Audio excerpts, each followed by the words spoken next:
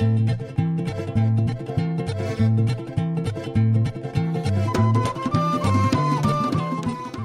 from Tibidabo, this is Rorschach's Ocean Update from the 8th of August 2023, a summary of what's going down in the 70% surface of the Earth covered in salt water. 4 men have survived an incredibly risky 14-day journey hidden on the ship's rudder. Their trip covered 5,600 kilometers, or 3,500 miles, in the Atlantic Ocean. Despite running out of food and water on the 10th day, all of them survived by drinking seawater. Finally, the ship docked in Brazil, where they were rescued by the federal police. The 4 men are all from Nigeria, and they were actually trying to reach Europe. They didn't know the ship was headed to Brazil, and they were shocked to learn they had crossed the whole Atlantic Ocean. 2 men have been repatriated to Nigeria upon their request, while the other 2 have applied for asylum in Brazil. One of the latter declared that his trip began on Tuesday, the 27th of June, when a fisherman brought him by the rudder, and there he found the other 3 men. They all tied themselves so as not to fall from the ship, and for the whole trip they tried to not make any noise as they were scared to be discovered and thrown into the sea to die. Moving on to environmental issues. On Sunday, the 30th of July, ecologists from the Verde Mar Ecologistas en Acción organization said that the ships in the Strait of Gibraltar created a, quote, toxic cloud.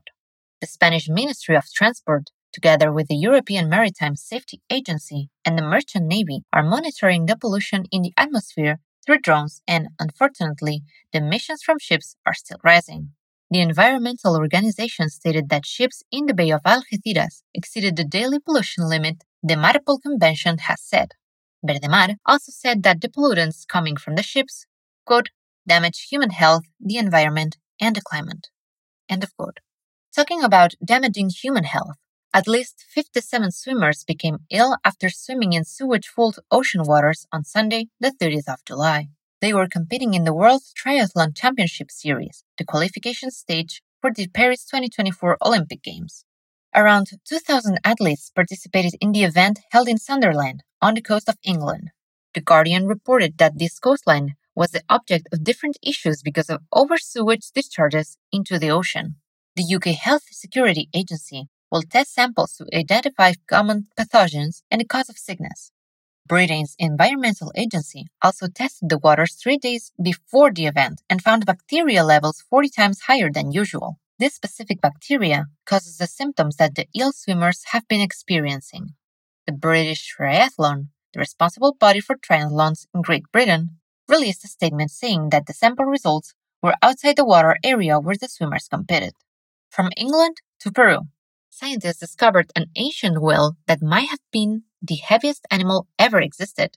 The Periocetus colossus is now extinct, but the animal that lived 40 million years ago was about 20 meters or 66 feet long, and it weighed up to 340 metric tons or 705,000 pounds. Moving on to technology.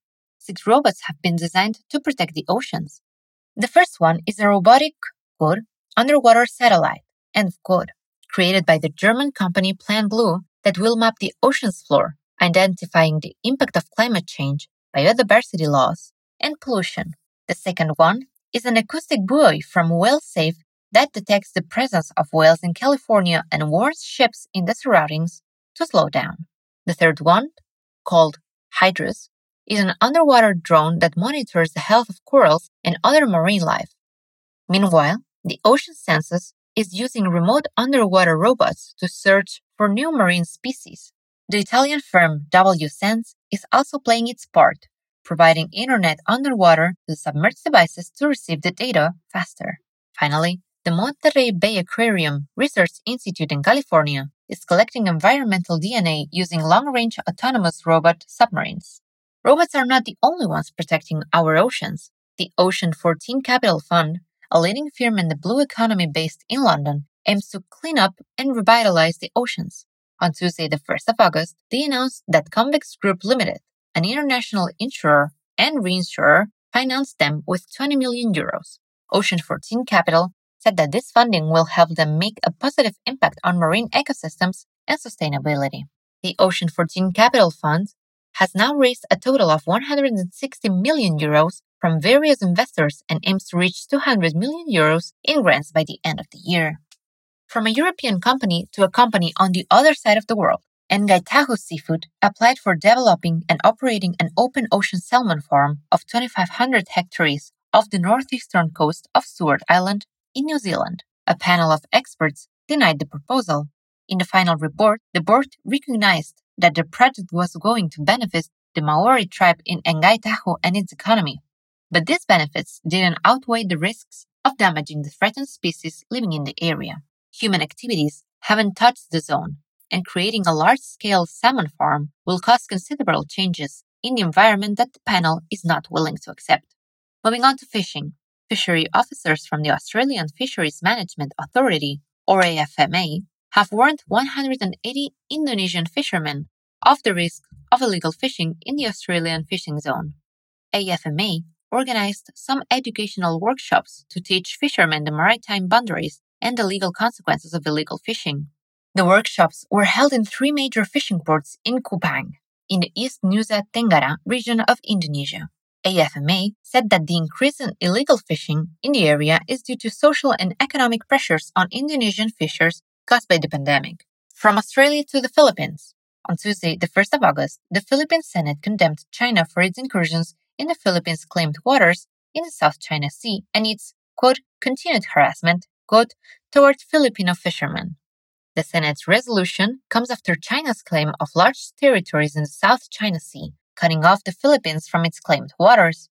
If China won't back off after the resolution, the Philippines will collect multilateral support for the ruling and file, quote, a resolution at the United Nations General Assembly calling out the Chinese aggression, end of quote. Still on fisheries, SM Razul Karim, the Minister of Fisheries and Livestock of Bangladesh, said on Tuesday, the 1st of August, that the government plans to set up a separate economic zone for the fisheries sector. The aim is to increase the growth of this industry. However, he said that the success of the zone will depend on the investments of private entrepreneurs.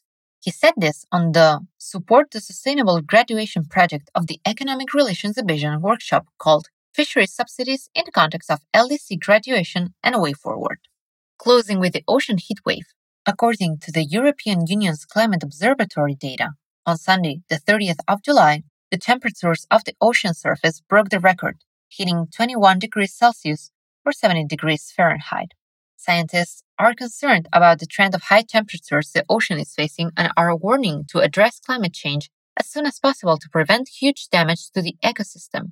Piers Forster, from the International Center for Climate at the University of Leeds, stated that the ocean heatwave is already endangering marine life and further repercussions are about to come. And that's it for this week. Thanks for joining us. Remember to tell your friends about Rorschach and how great we are. Also, don't forget to hit the subscribe button. If you are feeling extra nice, you can always financially support us with the link in our show notes. See you next week.